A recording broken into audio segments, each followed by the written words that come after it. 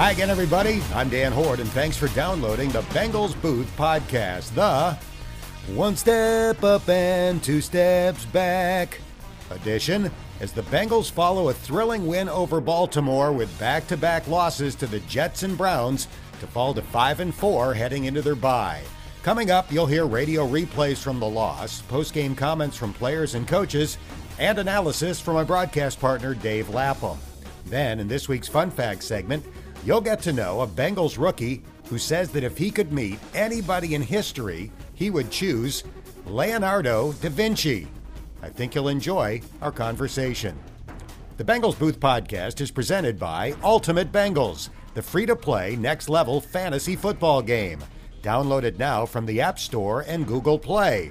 And here's a quick reminder that you can have the latest edition of this podcast delivered right to your phone, tablet, or computer by subscribing wherever you get your podcasts. It's the greatest thing since the Zojirushi rice cooker. If you're looking for a cheap rice cooker, the Zojirushi brand is not for you. But if you're willing to pay extra for the Mac Daddy of rice cookers, then the Zojirushi can't be beat. The rice is fluffy and perfect every time, never sticks to the pan, and there are even different settings for white, brown, jasmine, basmati, etc. Plus, it looks cool in your kitchen. The number one overall pick in the rice cooker draft is definitely the Zojirushi. Now, let's get to Sunday's game. It sure started well. The Bengals got the ball first and zipped right down the field, picking up 5 first downs before facing 3rd and goal from the Cleveland 3. That's when Joe Burrow made a rare, terrible throw. Joe extends the hands, fakes a handoff to Pirine, throws, intercepted, sprinting up the near sideline and heading toward the middle of the field now with the football. It is Denzel Ward taking it the distance for a Cleveland touchdown. Wow. The Bengals not only failed to score inside the red zone, Joe Burrow's former Ohio State teammate Denzel Ward stepped in front of Jamar Chase at the 1-yard line and took it back 99 yards for a touchdown. Burrow didn't have much to say about Ward's pick six. He made a good play. I left it inside a little bit, and if you do that to Denzel, he's going to make you pay. You know, if I play better, we're in that game. We have a chance to win that game. I just didn't play well, and that's all there is to it. Burrow had his good moments, too. In fact, after the pick six, he drove the Bengals 75 yards on 9 plays to tie the game. Toss sweep to the left. Mixon looking for a running lane. Great move. Gets to the sideline. Nice. Touchdown! Nice. Bengals as Mixon takes it 11 yards into the end zone for the Bengals score.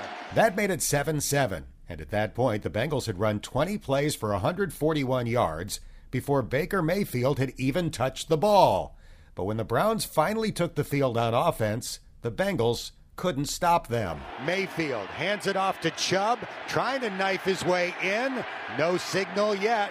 The officials charge up the sideline, and now on the far side of the field, there's a touchdown signal.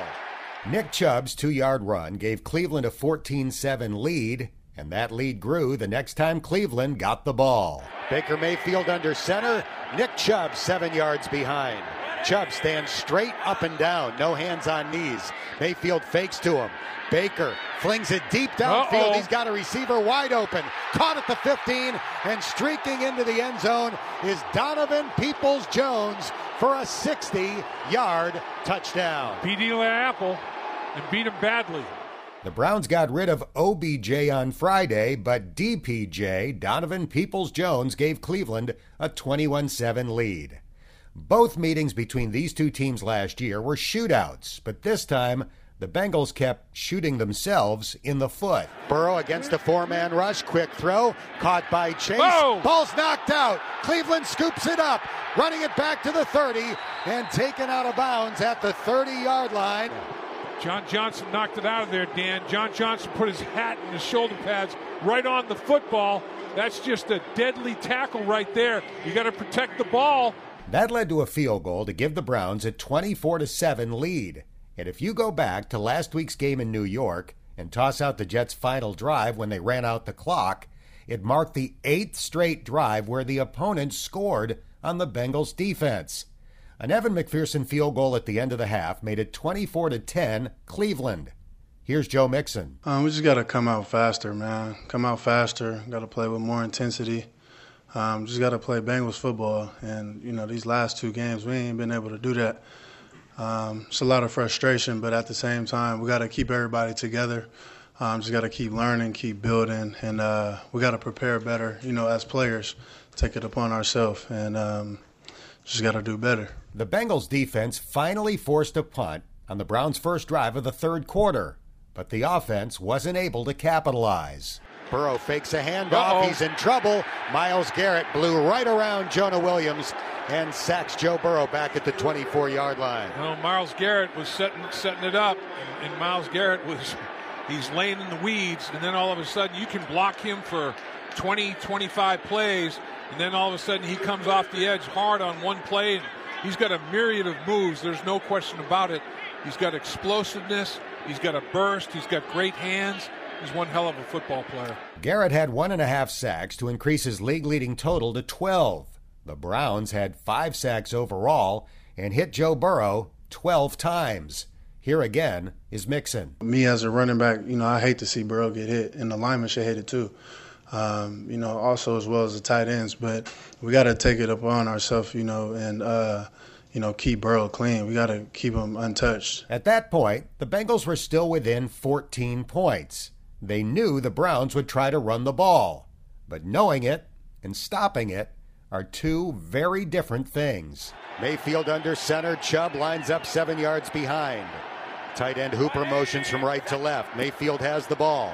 Hands it off to Chubb. Gets away from an ankle tackle, and look at him go. See ya. Off to the races, down the middle of the field to the 20, the 10. Touchdown. 70 yards. Nick Chubb to the house. Wow. I'm telling you, Nick Chubb can run you over and run away from you. This guy's got power, and he's got speed. Chubb finished with 137 yards on only 14 carries. In 6 career games against the Bengals, he's topped 100 yards in 4 of them. Here's Zach Taylor. We've got to be better there. When you're facing a team that's the number 1 rushing team in the NFL, that's kind of been their bread and butter. And Chubb's a fantastic running back. They've got a really good offensive line and a good tight end group that blocks for them. We knew we had our work cut out for us because that's what they've shown each game that they've played really over the last 2 years. So one of the things you got to do is you got to be where you're supposed to be, and you got to be able to put the back on the ground when we get the opportunities. I did see a couple times when we had some opportunities, we missed those tackles. Another Burrow interception led to a field goal that made it 34-10 going to the fourth quarter. Joe Mixon scored on a 2-yard run to make it 34-16, and Joe finished with 110 combined rushing and receiving yards. But that didn't mean much. An 18-yard touchdown pass from Baker Mayfield to David Njoku made the final score 41-16, almost identical to the Bengals' 41-17 win in Baltimore 2 weeks ago. Here are Sam Hubbard and C.J. Uzomah. I think it just got out of hand. Turnovers, got to take care of the ball, big plays, mistakes, it's the NFL. It's a tough division. You see what happens when you let things get out of hand. We were kind of on the other side of it early in the season. It happened to us, so we got to take it and learn from it. We're pissed. Obviously, we just lost in a bad way in front of our home crowd, but there's the stress level and the panic level. There's none. Right? We know what we know what we can still achieve, and we just have to go out there and do it. 2 weeks ago, the Bengals were the number 1 playoff seed in the AFC. Now they're a game and a half behind the first-place Ravens in the AFC North and could fall a half game behind the Steelers if Pittsburgh beats the Bears at Heinz Field on Monday night. It's obviously not what they were hoping for going into their bye week, but they are 5-4, and 5 of their last 8 are at home. Here are Joe Burrow and Zach Taylor. Still got everything in front of us. There's no panicking. We've lost 2 in a row, so what? We've got 8 games left, and still a chance to win the division and make the playoffs. So that's our focus going forward. I think that people are going to try to paint a picture of overreaction when you lose 2 games in a row. We're not. We're going to correct those things that we need to correct and use this bye week to get our bodies back and make sure we're healthy going into the back half of the season. But this isn't unusual for teams to lose 2 games in a row in this league. It feels awful, trust me, to sit here after 2 consecutive losses. But I think it's important that we're consistent with our approach throughout. We know we've done some good things over this first 9 games of the season. And so we'll make those corrections that we need to make so that we're focused and can come out strong after the bye. The first game after the bye is on the road in Las Vegas. The Raiders are 5-3 after losing to the Giants on Sunday. They have a home game on Sunday Night Football next week against the Kansas City Chiefs. The Bengals Booth Podcast is presented by Ultimate Bengals, the free-to-play fantasy football game. Ultimate Bengals will be awarding a weekly winner during the course of the season with tickets, autographed merchandise, and money can't buy experiences all up for grabs. Find Ultimate Bengals in the app stores now. Now time for post-game analysis with Dave Lapham. All right, Lapp, I guess my first question after a 41-16 loss would be what's happened to the Bengals defense? So good through 7 games and really struggling over the last 2. Yeah, that's a tough one to figure out because I don't know. If they cracked the code, I wonder what the code was. It's like, man, and it looked like, teams did it a little bit differently. It looked like the Jets just attacked, the perimeter in the short areas of the football field by throwing the football. I mean, the Cleveland Browns did what they do. They ran it. And, Baker Mayfield just played off of that. He only threw it 21 times. He completed 14 of them for 218 yards. But, Chubb almost has 10 yards a rush, 14 carries, 137 yards, 2 touchdowns. 70-yard touchdown run will do that for you. There's no doubt about it. Like we said, Dan, the 70-yard touchdown run, Peoples-Jones, 60-yard touchdown catch. They had 5 other plays of over 21 yards. And, they only ran, for the entire football game, they only ran 46 plays, had 361 yards on 46 snaps. It was a dismantling. There's no doubt about it, but I don't know. I don't know what it is that teams have figured out here, but you mentioned a couple times during the course of the game where 8 straight drives between the Jets and the Cleveland Browns that they score. 8 straight before a punt stopped that streak. Or was it 10 drives before a punt stopped the streak? Well, the overall stat is in a 10-drive span, not including the end of the Jets game where they just ran out of the clock. Right. In a 10-drive span between the 2 games, the Bengals defense forced 1 punt and gave up 9 scores. Wow. That's problematic, to say the least. And it changes the whole complexion of the bye. They've got to take apart what they've done and put it back together again. They have to figure out. They got some work ahead of them.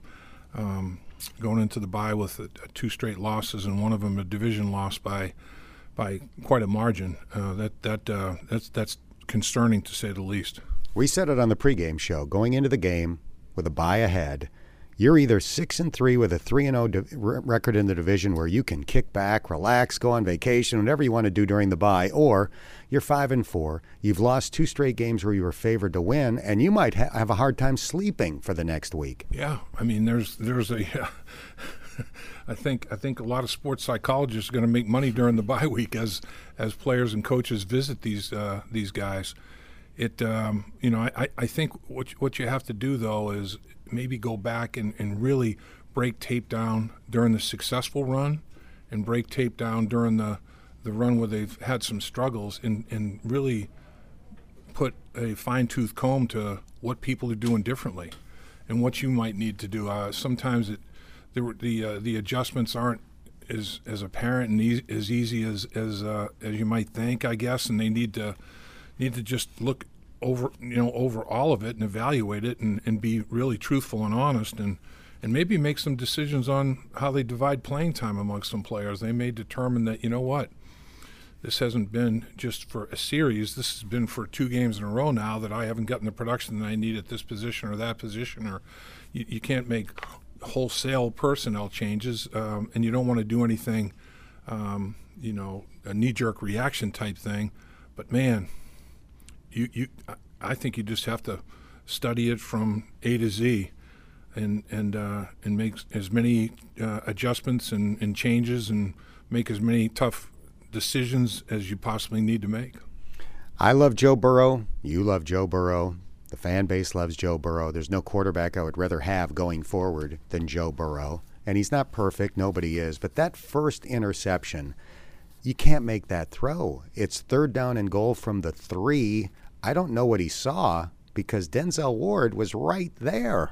I don't know how he didn't see him unless, you look at the angle with the pass rush that you don't know if he was blocked out.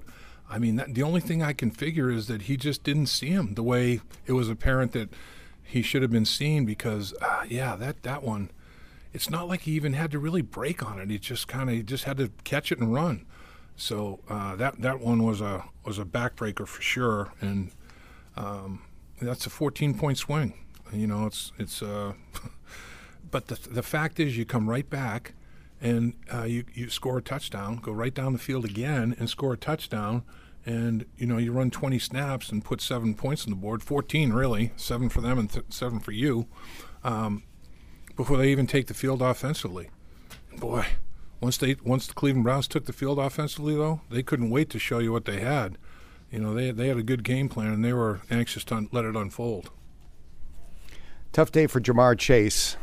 Costly fumble, couple of deep balls, including one in the end zone that should have been caught, another deep ball that could have been caught. It would have been a great catch if he had held on, but unfortunately, as brilliant as he's been to this point of his rookie year, this was not a great day for him. Yeah, he's been streaky. You look at, he had a bad streak at training camp, then he put together a good streak of a few games, but he dropped a touchdown pass against the Jets as well, right in the end zone, hit him right in the chest. He let it get in his shoulder pads and bounced off his chest. He dropped, a couple of balls today, and another throw that would have been a great catch. There's no question. But in this league, when you get 2 hands on the football, most receivers are going to say I should catch that football. So, yeah, he's in a streak that's not very good again.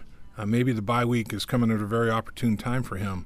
Maybe it's coming at an opportune time for a few guys. That the one thing though, Dan, is they've been remarkably healthy. And the bye week they should even get more healthy. So when they come back after the bye week, it's not like they're waiting for guys to rehab and key components to come back to the football team. And I guess you can look at it 2 ways. You can look at it and say, well, they're healthy, and they still have had a tough 2-game stretch. If injuries could explain it, that'd be an easy explanation, but that's not the case. But they have time to lick their wounds. They're not physical, they're mental. And I'll guarantee you the coaches are going to be burning some midnight oil here in the early stages of the bye week. I mean, they're going to take some time with their families. They deserve it. Zach said, in the post-game show that players are giving him everything they have, and he has no issues, no questions, no problems with that. The effort that they've given, and I agree. When I look at the tape, I don't see guys not playing hard. I see guys not executing proper technique. I see guys, making mental errors. I see mistakes. I see guys not playing smart enough. But I don't. It's not a case of guys, just putting it in cruise control and not playing hard. They are playing hard. We know the Browns are a talented team. They played today like the team they're supposed to be. Unfortunately, the Bengals did not get them on a bad day.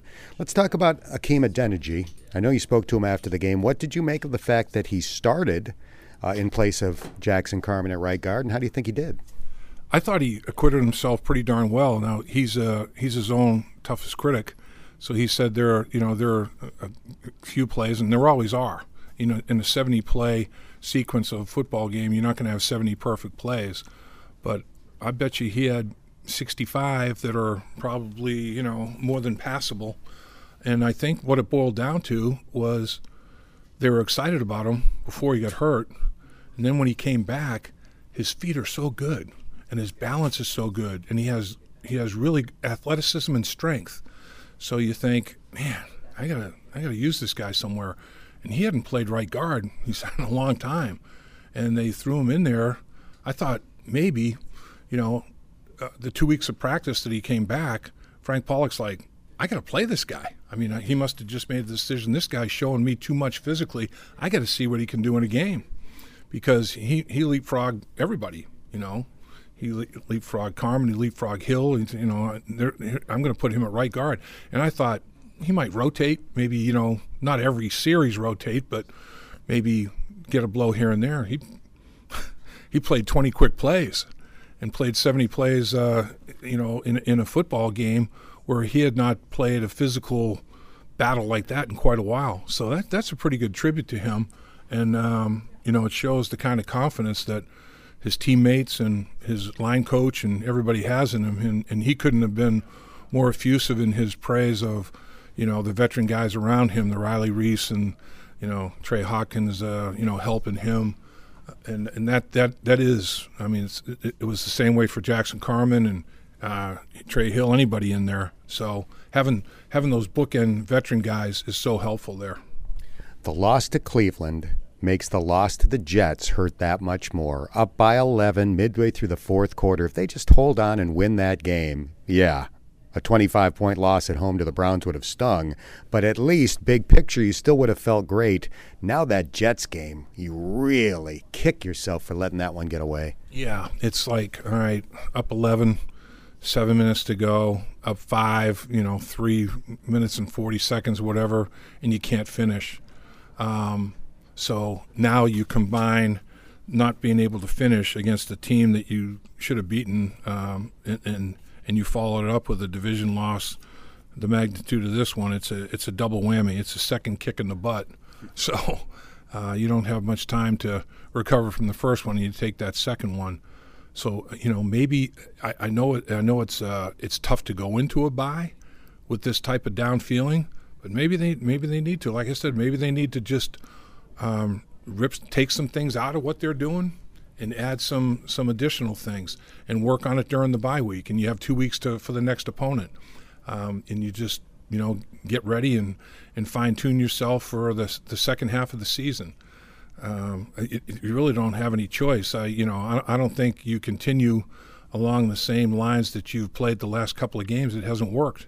So it does give you time to go back to the football lab and take out some other, primary elements and raw materials and formulate something and put it together for the second half of the season. Then the players can rest and rest their minds and bodies and get ready to give maximum effort the second half of the season. No game next Sunday, a trip to Vegas the following Sunday. Are you, Dave Lapham, a Vegas guy? I've been there. I've been there a couple of times. I'll play some blackjack. Right. I've done that. I'm really looking forward to seeing Allegiant, though. That edifice looks like it's mind-boggling. Just to see some of these stadiums are just, they're just unbelievable pieces of architecture. What they're doing now with these stadiums, and I'm looking forward to seeing that. But Vegas is. You see all kinds of things in Vegas. There's no doubt. Sometimes you want to forget some of the things you've seen in Vegas or heard in Vegas or whatever. But yeah, I've been there on a couple of occasions, and sometimes myself and some of the people I've been with have done well, and sometimes not too well at all. I'm in the not well at all category when it comes to my track record in Vegas. All right, disappointing day. 5-4. Take the break. Move on. 5-4, still have you got your head above water in terms of above 500 and 8 games to finish it out and finish strong. If you go 2-1 in the division the second half of the season, worst case scenario, like you did in the first half of the season, 4-2, depending on how you handle your other business, could put you in pretty good shape. You're looking at being able to hang in there, and all you want to do is get in the tournament. You want to get in the postseason tournament. That's what it's all about. And then you never know because, Jacksonville beats Buffalo 9-6. Come on. The National Football League is just when you think you have no clue. You have no clue. For more on the game and the season to date, join Lapp and Lance McAllister for Bengals Line Monday night from 6 to 9 on 700 WLW. Now time for this week's Fun Facts segment, where you get to know the person under the pads. Time for some fun facts with rookie Jackson Carman, born and raised in the Cincinnati area and now a rookie on the offensive line. Let's start with your musical ability. What instruments do you play, and how did you learn to play them? I play a lot of different instruments, my best instruments being guitar, drums, piano, banjo, ukulele, basically any percussive instrument, and I feel like if there's an instrument I don't know, I can teach myself how to play it. So if you want to impress somebody by playing a song on piano or guitar, whatever it might be, what's your go-to?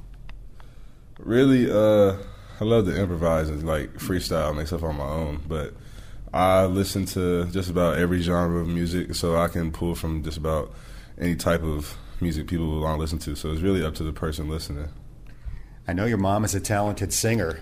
Was that talent passed down? It was. Do you want to give us an example? Not right now, but I do. I will have later some music being released. Not anytime soon during the season, but it was coming soon. So I'll let it get worked on first before I, you know what I'm saying? I want it to be the final product. Fair enough. Something for us to look forward to. We're doing Fun Facts with Jackson Carman. You're a big man. Were you always the biggest kid in the neighborhood? Yes, always. I was born like 9+ pounds. I was being big my whole entire life. Wasn't allowed to run the football in Pee Wee, so I had to take the ball from the running backs when I was playing D-line. But yeah, I've been big my whole life. In youth sports, did the parents of the opposing team want to see your birth certificate? In almost every game. As a matter of fact, like even when I first started playing football, I was playing up as a 3rd grader with the 5th and 6th graders, and even their parents were asking for birth certificates. It's a compliment in a way. It is, most definitely. We're doing Fun Facts with Jackson Carman. You started Fairfield High School. You're one of the top 20 recruits in the country. Did you enjoy the attention, or was it a little bit overwhelming? I could definitely say a bit of both, especially like just being so young. But the most important thing was like that whole experience was just like a learning lesson for me, just growing and maturing as a young man, and being able to just like see more of the world. And really, I feel like once football started to pick up for me, so did like kind of my curiosity, just like to see the world more and get out and experience things. So definitely football provided that opportunity for me. You chose Clemson. Hard to argue with the decision. Played in a couple of national championship games, won a championship as a freshman. What are your most vivid memories of that first perfect season? Honestly, just like how unrealistic it felt. And I remember thinking that like while I was on the team, like, man, we're blowing everybody out by like 40 and 50 all the way up until the Natty. You know what I mean? So like I just really was enjoying it and just trying to learn as much as possible that year. So when you win a national championship in college football, you get to go to the White House. What was that experience like? That experience was very eye-opening as well. And I got to learn a lot and see a lot of cool things. And it was funny, too, because I remember we were served McDonald's, and someone made a tweet, and I went viral. But it was all good, and it was a good experience for me. I remember that now. It was a government shutdown, so President Trump paid for McDonald's and Burger King and pizza. Not exactly the feast you expect when you go to an event at the White House, right? I was just happy to be there. I don't blame you. We'd all love that opportunity. So last year, in your 3rd and final year at Clemson, you played the last 5 games with a back injury and had surgery after the season for a herniated disc. How bad was the pain? Pain was really bad. The pain affected me just like in my day-to-day life. Like I was walking with a limp. It hurt to go to sleep. It hurt to sit in meetings. Like I couldn't even sit straight up in meetings. I had to like stand up every like couple minutes. It's hard to drive, and even just mentally, you know what I mean? Like just knowing that there's like something that you're dealing with, you don't know what's wrong with it. It's kind of tough, but definitely feel like that pain, you know what I'm saying, grew me mentally, and definitely am more cognizant of all those things now. And I feel much more prepared heading into the future. So last year, a lot of top NFL prospects opted out due to COVID-19. You kept playing with a herniated disc. Why? For me, I really just loved my teammates, and I loved the game of football, and I realized the opportunity that I had in front of me. And at the time, I didn't know it was a herniated disc, but still, like, was playing through it regardless. And it's just kind of just like that's kind of the player I've always been. I've always just been like tough and nasty, you know what I mean? And not saying that I would advise anybody to do that, but I feel like I definitely showed my true character through those moments. I'm sure your teammates and coaches appreciated it. We're doing Fun Facts with Jackson Carman. I'm a sucker for good draft night footage, and yours was awesome, especially the long embrace with your mom after the pick was announced. Describe that night. Man, that night was really just very emotional, and I was just super grateful for everything happening, just like being able to take that individual moment in and just like sit on it and cherish it and not worry about anything else. Just be able to just like take in being surrounded by family and friends and, you know what I'm saying, everything just being positive, you know what I mean, throughout the entirety of the night. It was just great. So that's definitely a night I'll never forget. You genuinely seem thrilled to be staying with your hometown team. Is that the case? Most definitely. And just like, one, it's the place I was born in, and so that's always an awesome opportunity to be able to represent the place that you're from. And also just knowing I was going to be like around my family and friends, and also just have a lot more opportunity outside the game of football, being in Cincinnati, and just like excited about our team and about who we got here. Like, I knew T was here, I knew DJ was coming, I knew you know what I'm saying, Joe obviously whooped us in the championship. So it's I knew what we had building, and I was really excited about it. You are looking to follow in the footsteps of two of the greatest offensive linemen in team history, and you had relationships with Anthony Munoz and Willie Anderson before being drafted by Cincinnati. What do you admire and respect about those two guys? Those two guys are just like, I think the thing I admire and respect the most about them, and it's kind of like how I try to carry myself, is that even though they're both probably some of the greatest football players that ever played the game, they will still talk to you just like I'm talking to you right now, just like you're talking to me, just like as a man to man. And they're just so humble and insightful and wise and always have something good to say. And it's encouraging knowing that, like, even though they're so great and they're so, like, awesome, like, they're still just like you and me. You know what I mean? So that gives you, like, a belief in yourself that you're able to do great things as well. So definitely have a lot of love for both those guys. Apparently, several hours before the Bengals chose you, they reached out to Willie Anderson just for one final conversation. Is this the guy we should take? And clearly, he gave you his stamp of approval. What did that mean? Man, that means the world, honestly. And just like for a guy like Willie to even like say something about me in that regard is already an honor within itself. And so, like, I'm definitely glad everything worked out the way it did. And I'm very appreciative of the role that Willie's played in my life. All right, a few wild card topics for Jackson Carman. Aside from music, do you have any other hidden talents? Yes, I feel like my number one talent is just like learning. And I really don't feel like I'm like multi-talented. I just feel like that talent allows me to like be able to do like anything I can put my mind to. And so like I love to cook, I love to like travel and do like active stuff outside, like surfing, wake surfing, jet skiing, snowboarding, stuff like that. I love to honestly I feel like I can do anything. So, and that's not from like a cocky place, but that's just from, I don't like to limit myself like on my mind. Like people say I can't do this or I couldn't picture myself doing that. I'll just go and try it, you know what I mean? And be able to learn it as I go. I've seen footage on the internet of you water skiing. World's most talented big man water skier. You know, it's so crazy because everyone makes jokes about that, but at the same time, like, sports like that definitely translate to football directly. And just like being on the water so much on a board, you just find a different level of balance and a different level of just like kind of body awareness, you know what I mean? And those things definitely translate. And so that's why I always encourage kids or just people to be able to just like go out and try things and just learn, have new experiences, because it's not going to do anything for you but help you. After being a second-round draft pick, you have a little bit of spending money to work with. Is there anything you like to splurge on? I'm not really like a huge splurger, but I do love good food, like high-quality food, gourmet food. I definitely consider myself a food critic. And so, like, I've been like just going around all the steakhouses in Cincinnati, kind of making a little personal review book for them I'm going to release later. Got to get a Carman on the Jeff Ruby menu. But most definitely we do. Most definitely. So what would be on the Carman? That's another thing. We got to wait till that comes out to see. Fair enough. If you could meet anybody in history, athlete, entertainer, statesman, whoever it might be, who would that person be? Leonardo da Vinci. Probably him. A Renaissance man, just like you, multi-talented. Yeah, he's just a genius, and he's super, like, just didn't stop himself from doing anything, you know what I mean, and just influenced the world. Excellent answer. I appreciate your time. Congratulations on a great start. Best of luck the rest of the year. Likewise, I appreciate you. That's going to do it for this episode of the Bengals Booth Podcast, brought to you by Ultimate Bengals, the free-to-play, next-level fantasy football game.